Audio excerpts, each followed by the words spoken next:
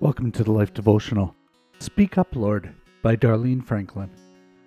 The Lord came and stood there, calling as at the other times, Samuel, Samuel. Then Samuel said, Speak, for your servant is listening. 1 Samuel 3:10. Speak up, Lord. 4-year-old Lauren repeated his version of today's verse. I couldn't help laughing.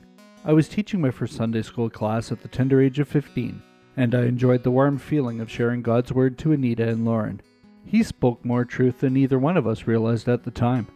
I tucked his words in with my memories of the time I tried to get the kids to eat olives, and the way Anita sang the chorus, He's able, with the words, He's table. I recalled his childish wisdom again when I read the passage again today. Samuel had said, Speak because I'm listening. If only hearing God were that simple.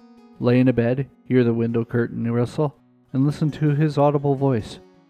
More often we're like Elijah in the cave, 1 Kings 19:1-6, straining to hear God's voice in the wind and almost missing his still small voice. I bet the prophet was ready to say, Speak up, Lord. Many times I'm so busy talking I don't take time to listen, but God shouldn't have to increase his volume for me to hear. How would our lives change if we didn't rush to tell God everything that's happening? He already knows after all.